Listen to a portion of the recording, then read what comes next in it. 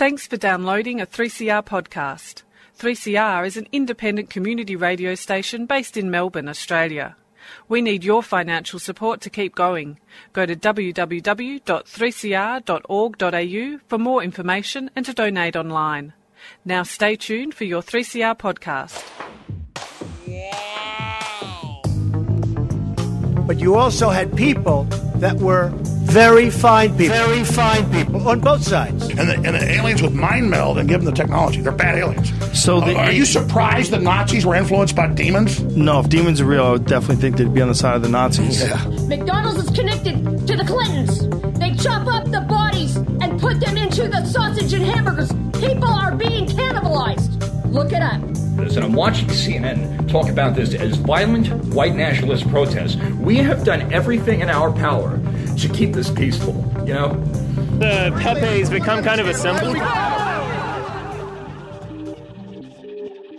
Welcome to Yeah Nah Pasaran, a show about fascism and its gravediggers. I'm Cam Smith. I'm Andy Fleming.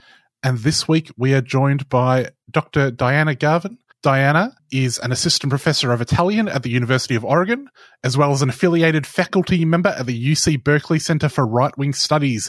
And she joins us today to discuss her book, Feeding Fascism, The Politics of Women's Food Work. Thanks for joining us, Diana. Thanks so much for having me. I guess just to begin with, could you tell us a little bit about what it is that you study and how you came to study it? I write on food, politics, and power. I've always been interested really in both of those topics, food and politics, and from very early saw them as connected. I loved cooking from the time I was in high school. And I'm originally from Boston in the northeastern United States. And so many of the cooks and chefs in restaurants spoke Portuguese or Spanish or Italian as their first language. So in order to learn from those cooks, I started learning the languages so that I could work with them. And then along the way, they started passing me cookbooks, but always with a caveat saying, well, you know, this ingredient was really expensive under this particular government. You can't get this in my region, and it's because of this historic event. And all those things always made me feel that food was so much more than what we saw right in front of us on a plate, that it was connected with these big, important ideas.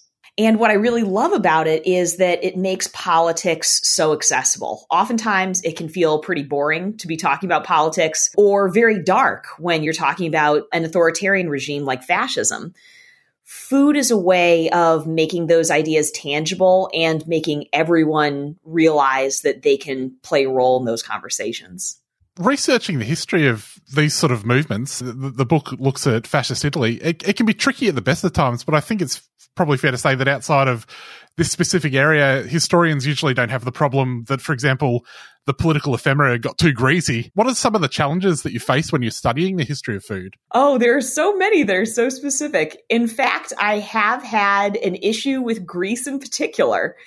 I had a memorable disagreement with a librarian who I love at the Wilsonian Museum in Miami, Florida. This museum specializes in dictatorial kitsch, basically the junk that was created on the mass market under fascism. So a lot of people study more elite cultural productions like films and literature that were coming out during the 1930s. Because food is so accessible, a lot of the stuff that I look at is things like pasta boxes and wine bottles, cookbooks and recipe pamphlets. I came across a wonderful, it's basically a picture card. There were these little pictures that were tucked into chocolate boxes. And it was a way manufacturers had of getting kids to hassle their parents to buy more of a certain product. They could get more of these collectible cards, kind of like the prize in the bottom of a box of cereal.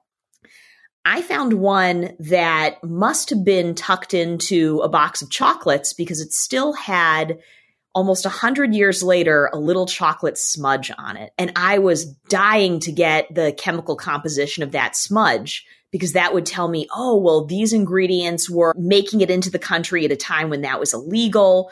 How many, what kind of cacao pods were making it in? Were they from Brazil? Are they coming from Central Africa? So I ran up to this librarian all excited. He was absolutely horrified. He said, oh my gosh, don't worry. We are going to scrape off the chocolate. We're going to get rid of it right away. We will preserve the photo on the other side of that card. And it was a great photo. It was a very important photo. It was depicting military action of the fascist regime in North Africa. But I needed the chemical content of that chocolate. So it's one document with two completely different histories attached, depending on how you want to study what's left over. When examining this history, what did Italian fascism look like when viewed through the lens of food? You can see how little the regime actually changed people's everyday lives. In contrast to the grand claims that were made in propaganda that all Italians, for example, were going to stop eating pasta and start eating rice, in reality, you see how much day-to-day continuance there was. For the most part, people kept preparing la cucina povera. So that was, now the much vaunted cooking of the poor. And it was kind of covered over with this veneer of it. Fascism tried to recast poverty as patriotism, but really it had very little. It was a way of papering over the fact that the regime was actually not able to get people the delicious meats and cheeses that they really desired. You mentioned there was this attempt to, do away with pasta. That seems unimaginable now. How did that go down?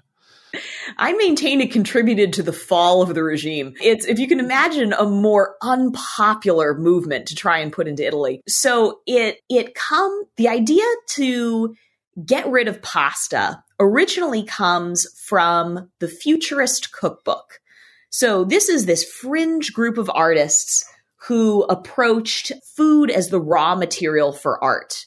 And they had the idea that people shouldn't be eating these heavy plates of carbohydrates. Instead, they should be eating powders and pills. So you can think of like a Ferran Adrià El Bulli style dining. That's basically what the Italian futurists were advocating. And most people thought they were nuts. The stuff was not widely adopted. But it did allow Benito Mussolini to look much more moderate when he proposed similar ideas for economic rather than artistic reasons about 5 years later. With the advent of the battle for grain, which was an economic and propagandistic policy of the fascist regime, Benito Mussolini was trying to get Italians to conserve bread and pasta by eating more alternative grains that were easy to grow in Italy. So that's stuff like rice.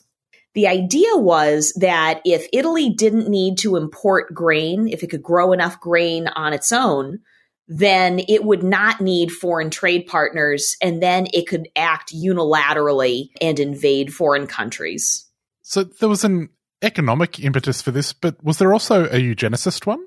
I would argue that there was. The idea, what you see in a lot of the nutritional manuals, what you see, particularly for vulnerable groups like pregnant and breastfeeding mothers, small children, the elderly, even what you see in prescribed menus that were under regime control for soup kitchens, there's a bid to increase the caloric content and also the digestibility of foods, acting on the current generation in order to promote a stronger, smarter second generation. Fascist Italy was not the only regime to take a eugenicist approach to food, but did their approach differ from other states? So a lot of these ideas were kind of in the ether during this time. Even democratic regimes, even democratic governments were interested in eugenics. The United States, Great Britain. So you could find these movements all over the place. But I would argue that the Italian regime went much further. And what's specific is that they were much more interested in breastfeeding and pregnant mothers than other regimes were. This might be due to the uniqueness of Italian Catholicism, where there is the cult of the Mother Mary. And in fact, there's even the cult of the breastfeeding Mother Mary, Madonna Lactans. So this is a figure that goes all the way back to Renaissance Italy.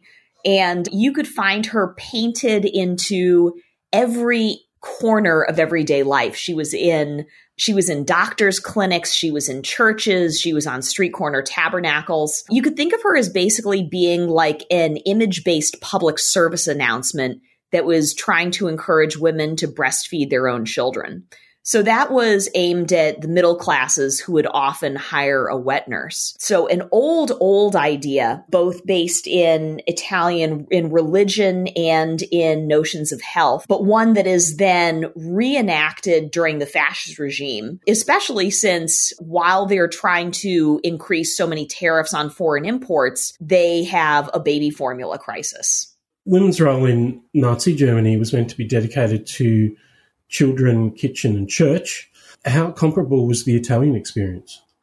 In many ways it was similar. So children, kitchen, and church is certainly something that you see in Italian fascism. In fact, it's something that you see in Italian far-right groups today. I'm thinking of Giorgia Meloni's call to arms, the I am Georgia, I am Christian, I am woman, which has a very similar tripartite ring, where it becomes some of the food practices are slightly different in Germany because Germany was slightly more economically developed than Italy was by the 1930s.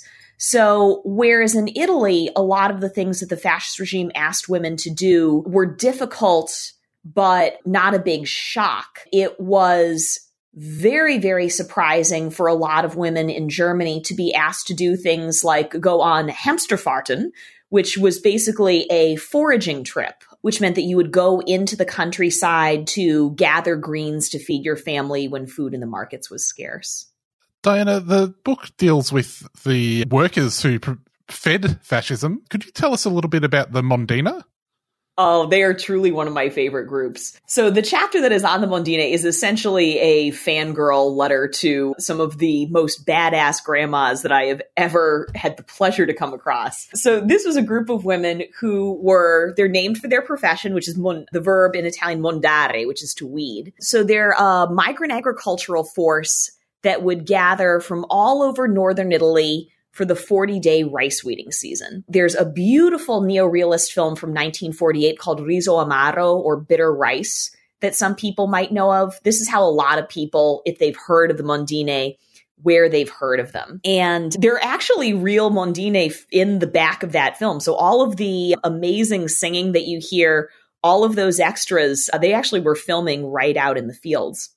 Under fascism, because of the battle for grain, the regime was utterly dependent on these women to increase Italy's rice supply. And they were heralded across fascist propaganda. They appeared to be everything that the regime wanted women to aspire to be. They were physically robust. They were florid. They were capable of doing heavy work. They had lots of children. The only problem was they were some of the most anti-fascist people that you could possibly find. Women did not have suffrage until after fascism fell, but you could sometimes vote in local elections.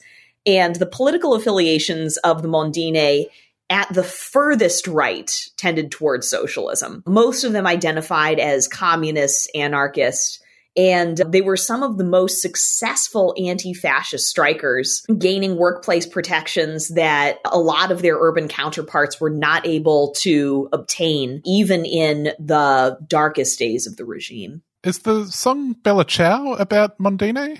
Yeah, it starts with them. It's such a beautiful song, and it has gone, most people know this as a partigiano song, a song of resistance coming from World War II that's it's still an anti-fascist song today.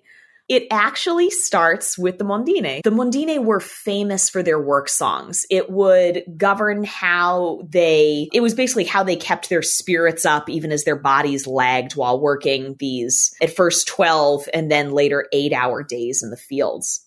And the original version of Bella Ciao tells the story. It's the anguished goodbye, not of a partisan soldier, but of a young woman who's leaving to go work in the fields.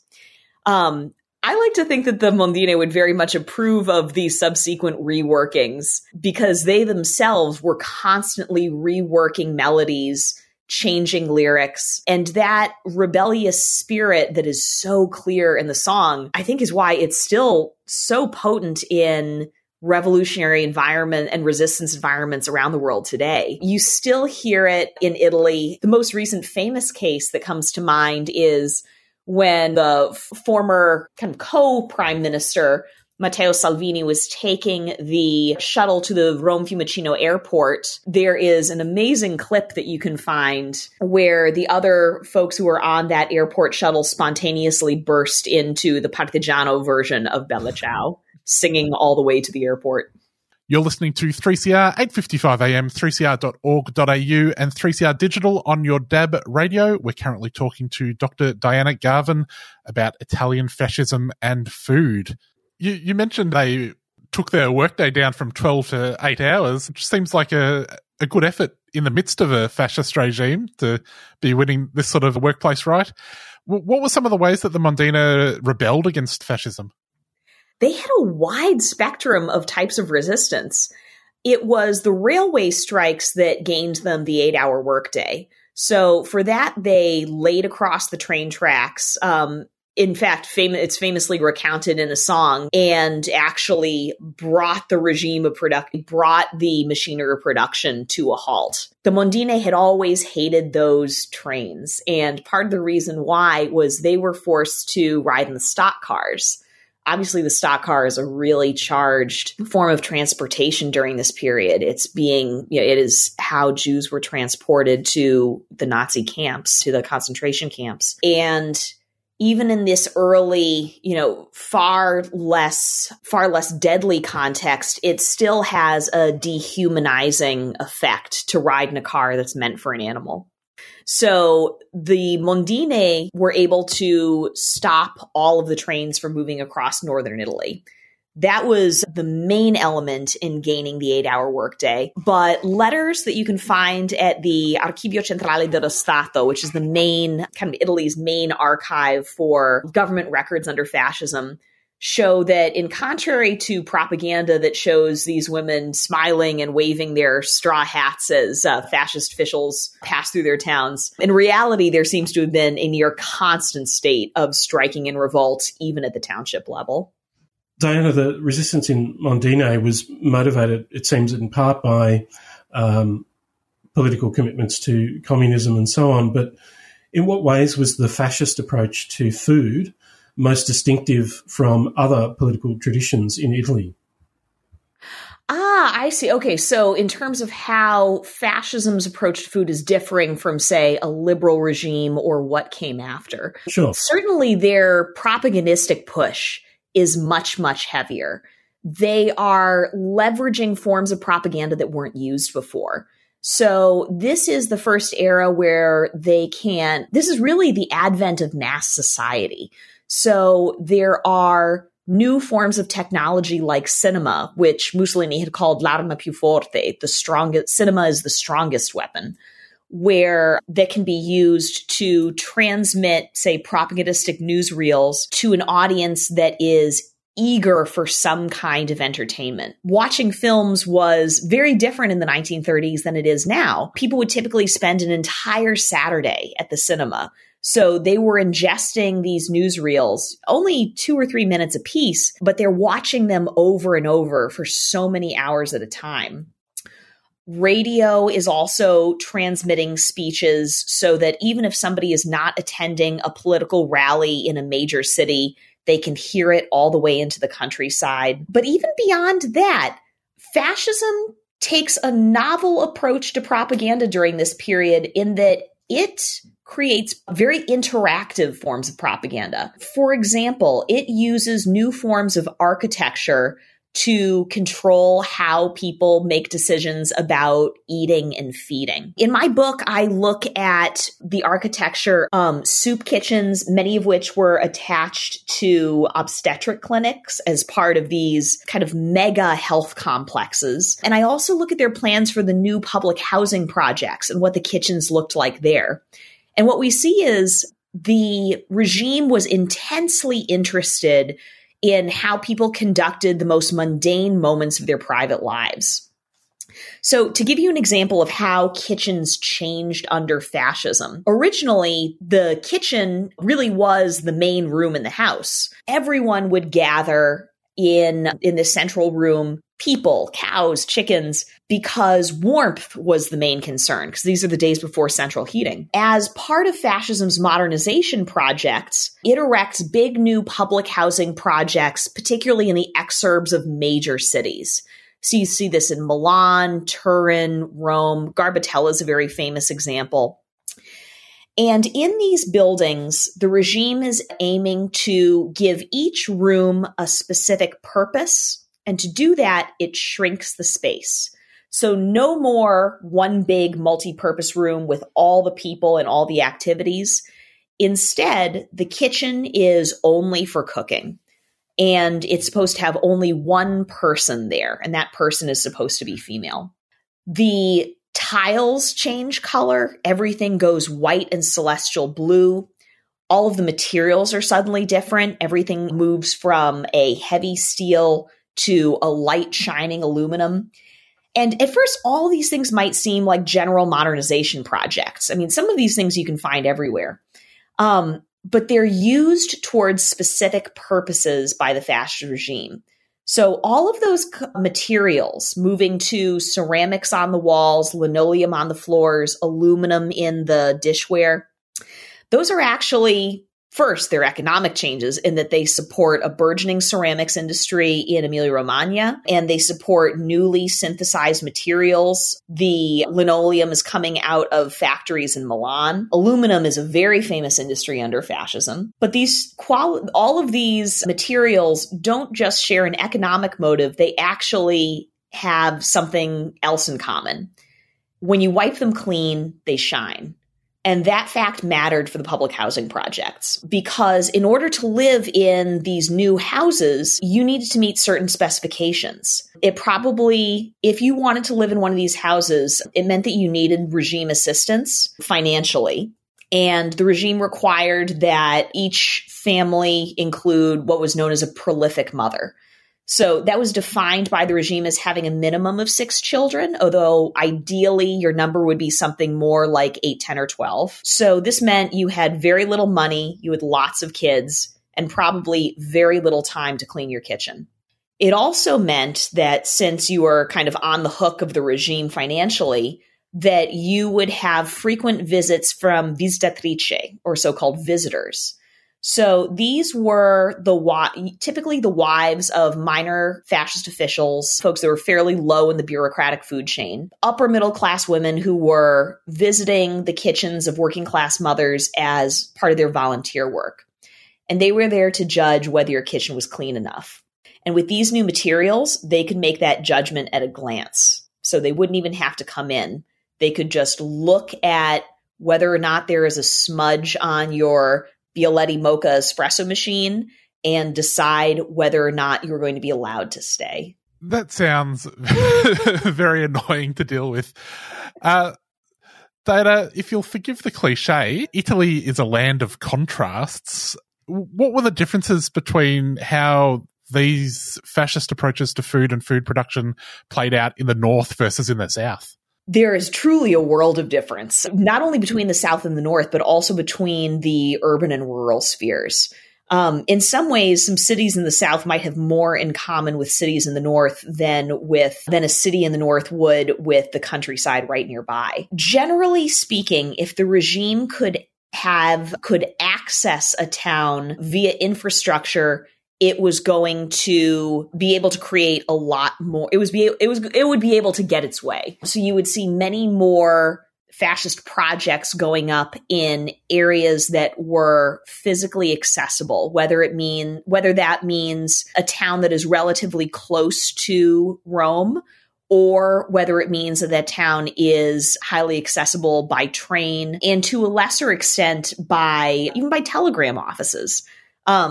This is an era in which all sorts of connective infrastructure is being put into place. In fact, it's why if you visit Italy today, you'll find the same typographic font in most train stations. That beautiful sans serif futura that you'll see in, for example, in the Santa Maria Novella, the main station in Florence. You'll see it at Stazione Termini in Rome. It's because the same architect, Angelo Mazzoni, was going around putting in his favorite font everywhere as the regime was funding these projects. So accessibility was really what made the difference.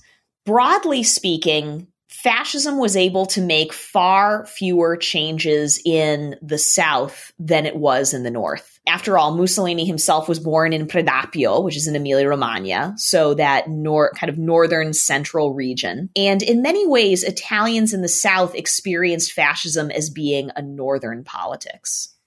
Diana, speaking of legacies, what do you think was the primary legacy of the fascist era on modern Italian food and women's food work?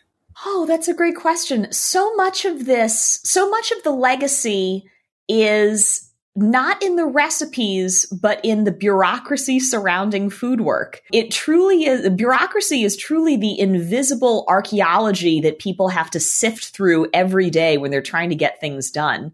And it's amazing how little of it was removed over time. So you still see vestiges of these earlier laws and requirements and zoning. And of course, these physical structures themselves in the cityscape. To me, it's really striking how much of the physical world that fascism put into place remains there today and continues to prompt people to act in ways that they might not be totally conscious of, because these buildings were put into place at a time when architects had fascist incentives in mind, and then that history was forgotten. Diana, when looking at the Maloney government in particular, what do you see as the legacy? How is it present? Are we witnessing the re-emergence of some form of fascism, and how does it apply in terms of, I guess, food and women's food work? In terms of legacies of the fascist period and its approach to food that we see in current far-right policies today, I was most struck by Prime Minister Giorgia Meloni's first public appearance in her role as prime minister. She chose to visit Coldiretti, which is one of the main farmers' associations in Italy. And at that event, so this was on October 1st, 2022, she promised that her government was going to address 3 issues in Italian food and agriculture. And she named 3 things that we typically associate with the Italian left: sustainability, quality, and a key one, food sovereignty.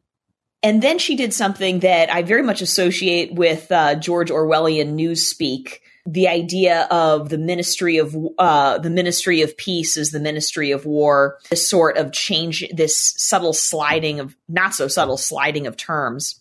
What Meloni then did was she took each of these terms, which are borrowed from movements in agroecology in the left, and then redefined them to suit the purposes of the right. So she defined sustainability not in terms of environmentalism, but in terms of economic sustainability. She said, and I quote, "the environment, yes, but with man at the center."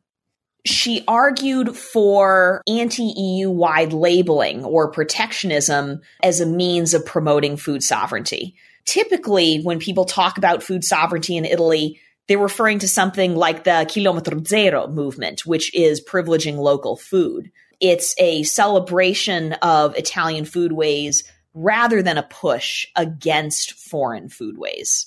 So this sets off some alarm bells for me, because it is a tendency that you see with the far right again and again, which is this urge to grab what had been progressive and very popular policies and to make use of what many would consider to be a friendly term, and then to rework its definition in such a way that what happens next becomes unrecognizable.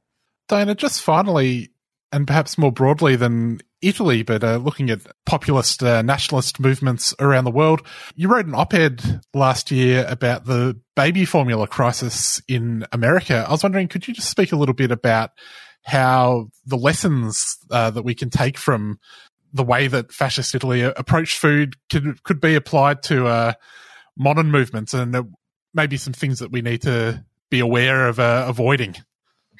Certainly. So what we see during, so this is referring to the Washington Post op-ed, and it really, the formula crisis that we had in the United States last year really shows why it's so important to look at what has happened before, in some ways so we don't feel so alone in the present, because the past can offer some truly helpful lessons in this regard about tendencies that happen on the state level. And what we see in the case of the Italian formula crisis, at the time, most formula during the 1930s, most formula in Europe was being produced by what was then a very new Swiss company called Nestle.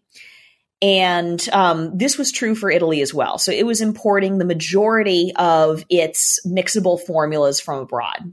And that did not work with the new economic policies of autarky that were aiming to increase domestic production and consumption. So you can think of autarky as economic self-sufficiency amped up to a very high degree. When Italy began to try and diminish its foreign imports, formula was one of the first areas to experience this as a crisis. Because this is a food where if a mother cannot produce enough milk, if the baby is not latching on, there are so many reasons why someone might not be able to breastfeed, many of which have to do with necessity and some of which have to do with choice. But in either case, what we see is a state-level problem that then is blamed on the individual. So what you see coming out of the Italian formula crisis were not arguments, no op-eds against the state, saying why was the regime unable to provide for its people? Why is this trade policy resulting in a breakdown of the food supply chain? Rather, what you see are a flood of newspaper articles saying mothers are so selfish for not breastfeeding their children. And that's a very quick shift between a state responsibility and then asking individuals to shoulder it. And particularly when a state is able to leverage shame along with that shift, it can become very, very difficult to speak back to it. So this parallel example from history is obviously not to say that the United States is experiencing an autocracy or anything close to it. But it is a historical analog that can show us some of the psychological tendencies that crop up when there is a food supply chain problem, especially one that can become cast in really personal terms of who's supposed to do what within the family. Well, that's all we have time for on the radio, but we'll have a few more questions on the podcast with Dr. Garvin at 3cr.org.au/passaran. If people want to find more of Diana's work, you can get the book Feeding Fascism. Diana, I believe there's a code to get a discount on the book as well. There is. The University of Toronto Press is offering 25% off for the listeners of Yana Passaran. And to get that 25% off, you should go to the University of Toronto Press website and enter the code GARVIN, so G-A-R-V as in Victor, I-N, 25, and that will get you 25% off the book. And people can also find your work at your website, dianagarvin.com, as well as on Twitter at Diana E. Garvin. Thank you so much. It's been great talking with you. Well, Andy, that is our show. Global Intifada is up next. We will catch you next week. See you then.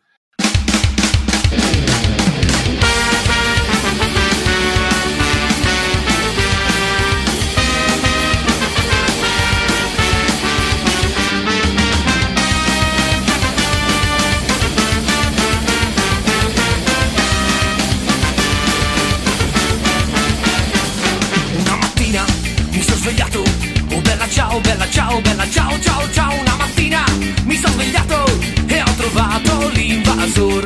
Oh partigiano, portami via. Oh bella ciao, bella ciao, bella ciao, ciao, ciao. Partigiano, portami via, che mi sento di morire.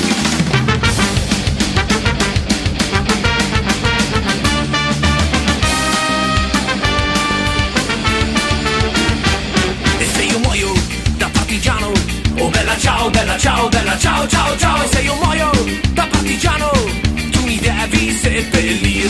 E seppellire lassù in montagna, oh bella ciao, bella ciao, bella ciao, ciao, ciao. E seppellire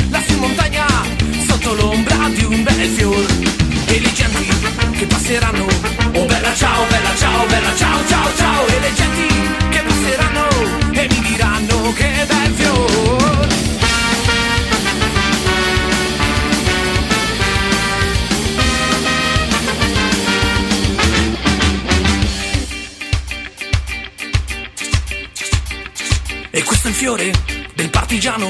Oh bella ciao, bella ciao, bella ciao, ciao, ciao. E questo è il fiore del partigiano morto per la libertà. E questo è il fiore del partigiano morto per la libertà. E questo è il fiore del partigiano morto per la libertà.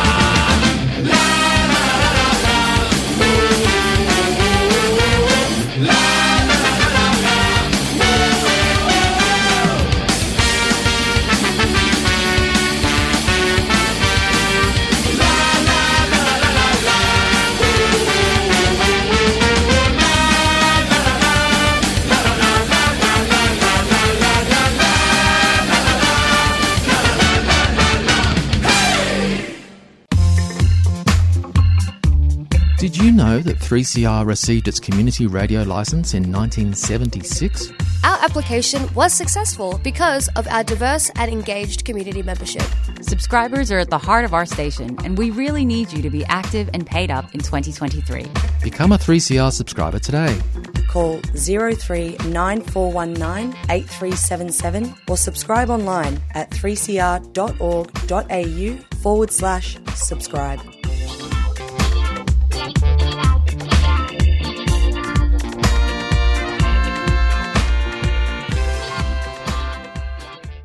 Have you experienced or seen racism against blackfellas?